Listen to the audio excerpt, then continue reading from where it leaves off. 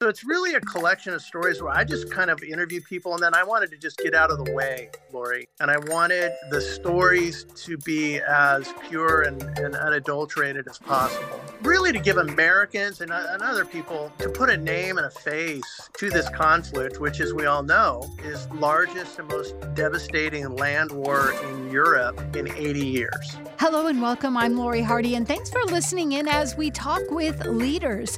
Joining me today is Kyle Duncan. He is the author of Hope for Ukraine, Stories of Grit and Grace from the Front Lines of War. Welcome, Kyle Duncan. Thank you, Lori. As always, it's great to be here with you. It's good to have you back. I'm looking forward to hearing all about your book. I am not sort of the typical person who would write a geopolitical book. I'm not a social scientist or military expert. My connection with Ukraine, Lori, is through our adopted son, Zhenya. And we adopted him from the town of Mariupol in 2007. Much happier days in Ukraine, Mariupol. It really is the Stalingrad of this war. And this is not just a pie-in-the-sky number. They estimate that at least 20,000 civilians there have been killed, and over 90% of the buildings and infrastructure were destroyed. And so when the civil war started in 2014, the southeastern region of Ukraine, I think that kind of flew past the radar of most Americans, understandably, kind of a regional conflict. But it really pricked up our ears because Mariupol, my son's former city, was the front line for that civil war. And his orphanage, ironically enough, was only about a mile, literally, from the trenches and the entrenchments. We had a keen interest in that, and we followed it a little more closely. And I did with the journalism background. You know, my way of sort of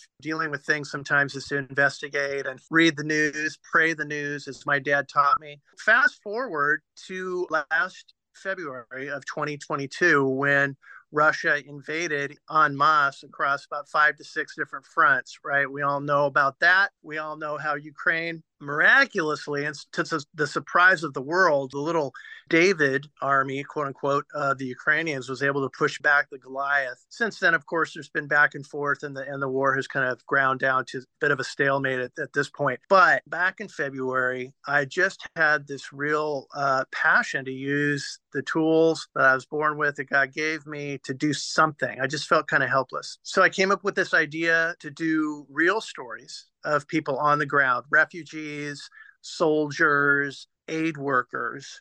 And what better way to do that than to actually go over there? So I spent about 3 weeks in Poland and a little bit of time in Western Ukraine. And I captured some amazing stories along the lines of the people I just mentioned. And that's how the book came together. I came back. I had a book deal. It was very fast. We wanted to get it to market. So I actually wrote the book in about 5 weeks, which my wife has finally forgiven me for not seeing me for all that time. That's kind of the arc of my history a little bit with Ukraine and why I chose to write it. So it's really a collection of stories where I just kind of interview people, and then I wanted to just get out of the way, Lori. And I wanted the stories to be as pure and unadulterated as possible. Really to give Americans and other people to put a name and a face to this conflict, which, as we all know, is the largest and most devastating land war in Europe in 80 years. Have you been back? No, I'm hoping and planning to go back. I have had thoughts about a follow-up book, which would be take me more in country. And so some things are in the works there, but nothing's been completely nailed down. I'm in touch with a lot of people, though.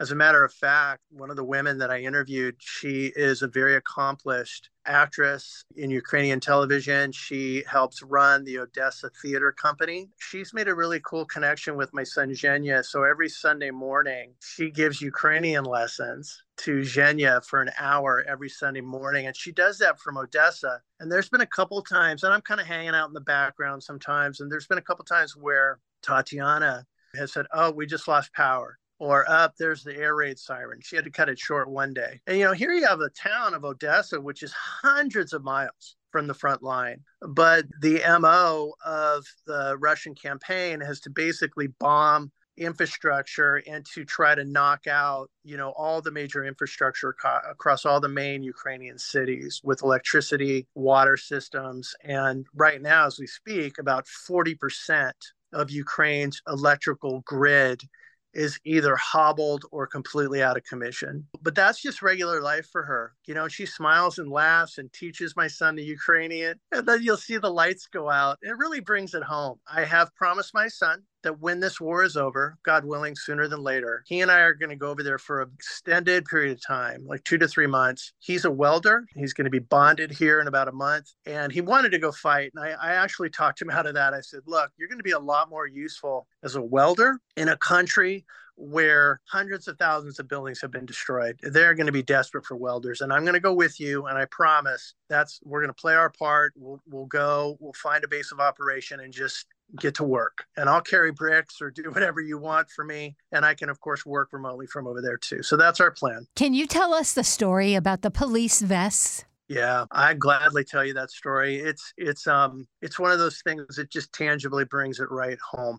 So yeah, I met some folks when I was in Poland through other acquaintances, other Ukrainian friends here in the States. They introduced me.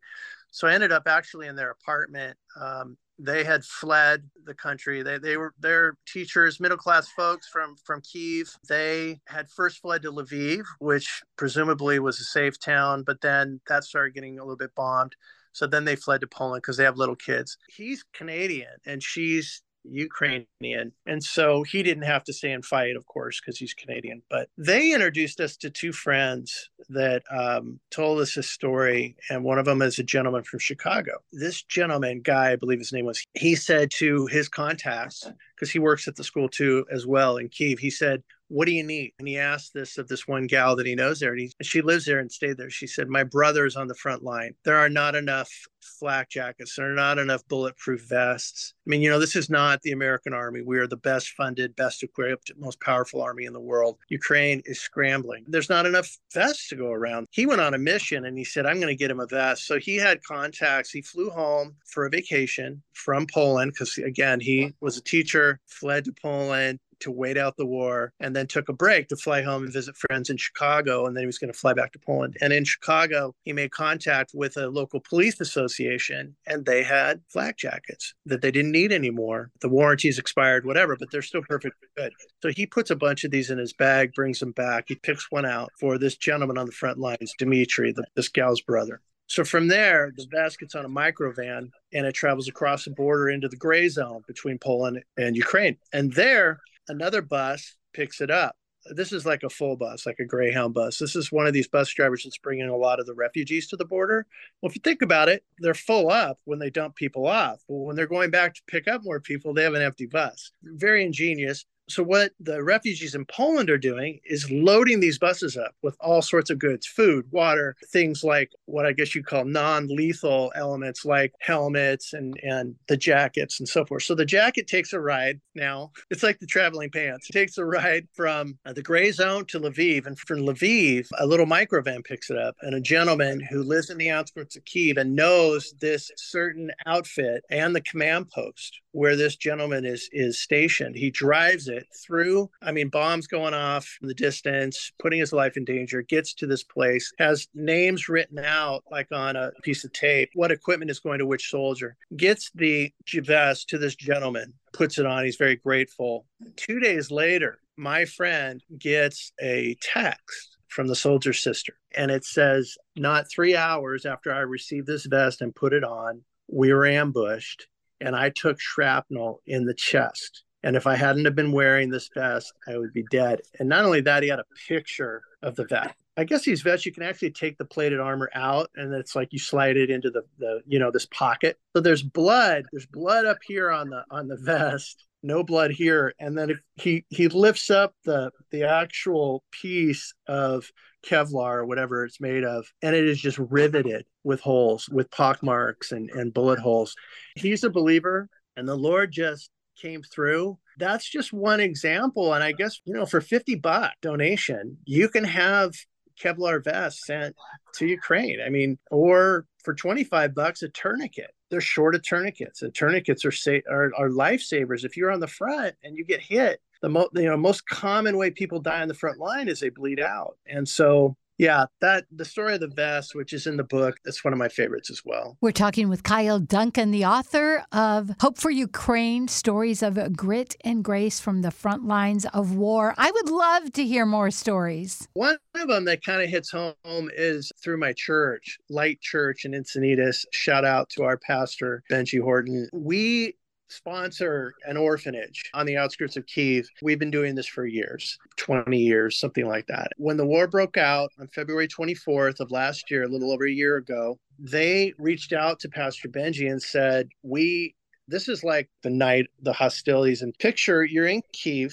The war is just starting. This mighty superpower army is rolling across your border. Nobody at that time thought that the Ukrainians were going to be able to stop. We thought this would be like the Nazi army rolling into Poland. I mean, it was just going to be nothing. So at that time, the mindset is we got to get out of Dodge. I mean, we have to evacuate 150 orphans. We got to get them out of here. So they scrambled for funds. Our church was able to raise some, a sister church here in San Diego. God's people came through, so to speak, and sent all the money over there. They were able to rent these buses to get the kids out. So they get all the kids lined up. On each backpack, they've got a piece of tape written in Sharpie as the kid's blood type. So this is, of course, if the bus gets hit, any of these kids get injured, they'll know how to do transfusion. So they load them on the buses. They're leaving Kyiv. They get to the outskirts where the actual fighting is taking place. If you recall, the fighting never got into Kyiv, but it was on the outskirts in places like Bucha, Irpin. So here they are. They're being diverted by roadblocks, Ukrainian soldiers. They can see the flash of artillery and bombs going off, not like 5 miles away, but like half a mile away. So they're in the middle of the zone. They finally are able to get out just when they think, okay, they're in the middle of the country and they're getting away from the war zone. They're heading west toward Poland. One of the buses breaks down and they're like, what do we do? It's 2 a.m. We're in a war zone. We don't know when the Russians are going to show up. 10 minutes later on this empty highway, a bus pulls up completely empty. We're talking like the Greyhound type bus, big bus, completely empty. The driver goes, what's going on? And they say, we've broken down. We don't have the room to stick all the kids on the other bus. And he said, well, I just drove a bus full of refugees to Lviv and then the border. Why don't you guys just get in my bus and I'll take you? They're like, this is a miracle. This is so wonderful. Thank you. Thank you. They didn't negotiate or talk anything over. They just jumped in and they're out of there. Next up is it's time to let the kids stop. These are little kids, from 2 up to 18. They got to go, they got to the bathroom. They need a break. So they stop at this sort of gas station kind of place with a little store and bathrooms, and all the kids, are shuffling off the bus. And you know how that is. I've worked with youth groups. It takes forever to get kids off and on buses. So they got all the kids off the bus. Suddenly, 2 Ukrainian police cars pull up and like screech into the parking lot, and like Russian troops are 2 blocks away. They're headed this direction. You have to get these buses loaded and we'll lead you out of town. So suddenly they're getting all the kids out of the bathroom. They're loading them up. You can hear the ping, ping, ping of small arms fire just about 200, 300 feet away. And it's intense. They get the kids on, they get them out of there. But not only that, 2 police cars, they commit to take the buses, because it's precious cargo of kids, all the way to the border. They're able to go on the opposite side of the highway and avoid the 20-hour lines to get in and get these kids, because of the ordeal these poor kids have been through, and get them across the border. So of course, everybody's relieved. They're in Poland now. They're safe. They go to this, the angel bus driver, and they go, let's have your information. We want to follow up. Here's money. We want to pay you. He goes, no, I'm not taking any of your money. This is my pleasure to do this for all these children. So they take pictures from the side of the bus of the phone number and stuff, and the company name. So they finally get these kids all the way to Germany. Finally are able to take a breath and like, we need to reach out and thank this bus company and pay them. They call the number, no answer. They try to Google it. They can't find it. There's like the guy's number, no answer. There's no record of this company. There's no way they couldn't get a hold of the guy. Nothing. To me, that's just an outright miracle, and how there's someone above looking down and saying, I care about you enough to get you across the border safely. You told another story about a chaplain. Lori, I've had the pleasure of interviewing or writing with or for hundreds and hundreds of people, celebrities, and every type of person. Colonel Valentin Karanovich is one of the most interesting people I've ever interviewed. And we've developed an internet sort of email correspondence. I keep in touch with him. He started out as an officer in the Soviet army in the early 80s. He was a member of the Communist Party, because a lot of people forget, like, not everyone in the USSR was a part of the party, was a member. But if you're a member, I mean, you go straight to the front of the line at the restaurant, at the movie theater. I mean, you get all the perks. Your kids get the best schools. I mean, he was in hook, line, and sinker. I'm a communist. I'm following the communist way. I'm going to raise my kids in that. When the wall fell, he and his wife and his young kids, they had a decision to make. What are we going to do now? Am I going to stay? So they decided, well, hey, let's go stay with my folks for a while. They live in Chernihiv, which is a town in Ukraine. A lot of people who are from Russia have relatives in Ukraine and vice versa. It's very tragic. These people, there's a lot of family ties on both sides of the border. So they moved to Chernihiv. It ends up he and his wife become Christians there through a little old lady who lives down the hall from them, invited him to church. They become Christians. So now he's a Christian. He decides he's going to now join the Ukrainian army, and he becomes a colonel. He's a high-ranking officer in intelligence and tactical operations. So he's in the army, and then he feels like he needs to go to seminary. So then he goes and he gets a couple of seminary degrees. And he has a challenge from an American who comes over and he says, you need to start a military chaplaincy program here in Ukraine. And he didn't even know what he's talking about. He didn't even know there were Christians in the army, because in the Soviet Union, there probably weren't a whole lot. And so here he is thinking, okay, so he goes on a tour in the US and he gets to visit a lot of different bases that have chaplaincies. So he returns to Ukraine and he opens one of the first Protestant or non-denominational Christian military war chaplain agencies. And that's what he does. He has his finger on everything, the real story of what's going on in the trenches, because I know it can be confusing, whatever news sources, we all use, it doesn't matter. It's hard. The fog of war is pretty thick and you hear conflicting things. And one of the things that he told me just about a week ago, because I wanted an update and I was doing some other interviews surrounding the 1-year anniversary, he told me, Lori, he said that I was just like thousands of the officers and the mindset who are currently on the Russian side of the border. I know both sides. And what I can tell you is this is not coming out of a benevolent or non-toxic mindset. Now, to be clear, he's not trying to curse all Russians or say it's a horrible country. But, certain people in the Kremlin who are animating what's happening on the front lines, he said this is, using his words, not a godly, not a good mindset or the goals there. It's all about power and territory, despite what you might hear. And I mean, he's told me stories of, his war chaplains, which are literally, in the trenches, men and women, because there are a lot of women too. And the women like to have female chaplains, and in the foxhole at night with them when they have night watch. But he says that they can't train and get enough chaplains to the front lines fast enough, because the commanders there say, we want your war chaplains in our trenches because our men have higher morale, there's less fear, and our casualty rates go down. It's pretty amazing. So yeah, Colonel Karenovich is a man I definitely want to meet in person someday. I'd have to venture there are very few humans on the planet, especially officers, who have served both in the Soviet army and now in the Ukrainian army. The perspective is unparalleled. Maybe you'll be writing his next book. I teased him about that. I would love to write his book because it's a crazy story. And obviously we don't have time to tell you the whole thing, but it is insane what he went through. What an incredible story. Can you give us an update of what's going on now? What's interesting is I actually have some friends in Russia as well.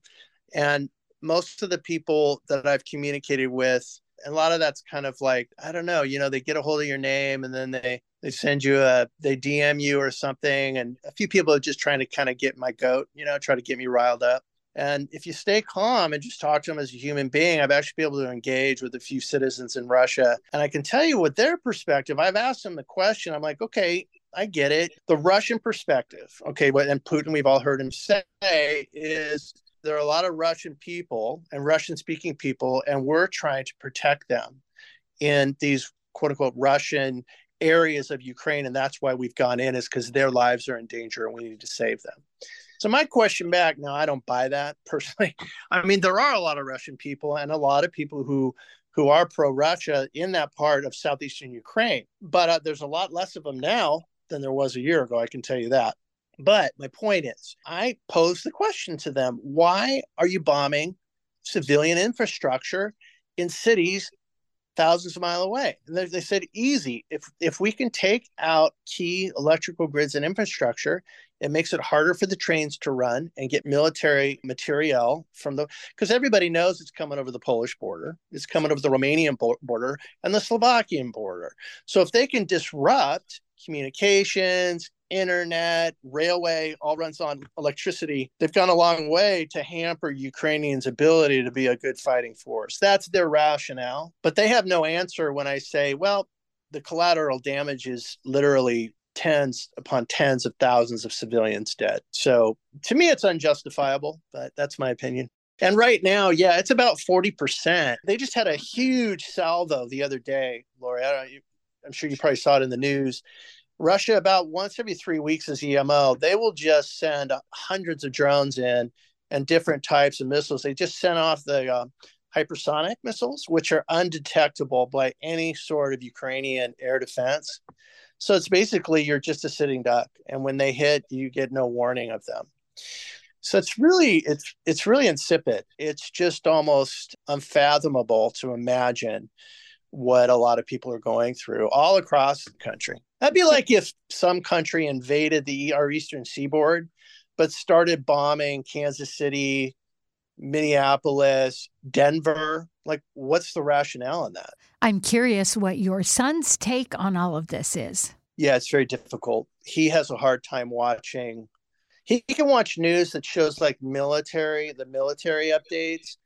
But if it shows anything to do with civilians being killed, particularly children, he just can't watch it. I mean, we all find that hard, no matter where it is in the world, whether it's someone starving through a refugee camp in Mali or South Sudan. I mean, it's difficult. Yemen. There's been 3 different times where we have had a very serious, intense discussions with him to stop him from just jumping on a plane, flying into Krakow. Krakow's a 3-hour train ride to the border, showing his passport. I'm here to volunteer for the International Legion, basically. He was born there, so he would probably be drafted into the territorial defense because he's 22 years old. So he wants to be there and he wants to be fighting. The only thing that's really stopped him is he doesn't have the money. You have to fund yourself. It's not like our army where you sign up and they pay for everything, including the GI Bill, which is wonderful. Lots of friends I know have been, gotten their college degrees. You go to Ukraine to fight, especially the territorial defense, you're expected to bring all your own kit, all your gear, everything. I think they supply rifles, not sure, but everything else you have to pay for. Plus, I'm like, you just, plane ride, hotels, food. I mean, it's like $5,000 at least. And thankfully, he doesn't have the money to do it. Somebody asked me, well, wouldn't you be proud of him if he went and fought for his homeland where he was born? And I'd say, I think I'd be like any parent who fights for their people. War is hell. It's terrible. Yeah. Call me selfish, but I don't want my son to be killed. Well, we are out of time, but 2 questions. What's the anniversary and what do you want people to know? February 24th, the war has really ground to a stalemate. The Russians have made some progress in eastern Ukraine around the town of Bakhmut, which has been in a lot of the news. The Ukrainians really are liking it. It's kind of like the Battle of the Bulge. If you recall, Bastogne is where the 101st Airborne and other soldiers held out. The Germans said, you're surrounded, surrender. They said, no, we're holding out. And that's kind of what's happening in Bakhmut. The Ukrainians are surrounded by 3 sides. But what I would say is, so the war is not coming to an end anytime soon. For both parties to come to the negotiating table and to be willing to negotiate, they want to be in a position of power, and neither side believes they are right now, territorially speaking. So what I would say is keep giving. It's out of the news. Americans, we get compassion fatigue. The horrible earthquake in Turkey and Syria, and we want to give to that. And there's a lot of wonderful things that we all want to give to. But don't forget Ukraine. And again, tens of thousands of people are dying. This is not a regional conflict, which is one of our politicians said recently in the news. It is not. This has repercussions beyond the Ukrainian border into Eastern Europe. And we all pray to God that the U.S. doesn't get sucked into World War III over there. And so really we need the Ukrainians to be able to defend their territory and come in a position of strength when they negotiate. And I believe they will be able to. And I just would say keep giving through local charities, through your place of worship, wherever you normally give. Please don't forget Ukraine. Kyle Duncan is the author of Hope for Ukraine, Stories of Grit and Grace from the Front Lines of War. Where can we pick your book up? Hey, all the usual places, Barnes & Noble and Amazon.com, all the wonderful digital and brick and mortars. Easiest would probably be Amazon or through chosenbooks.com. I'm Lori Hardy. Thanks for listening in today. We hope you've learned something new. Join us again next week as we continue to talk with people that are making a difference in our community.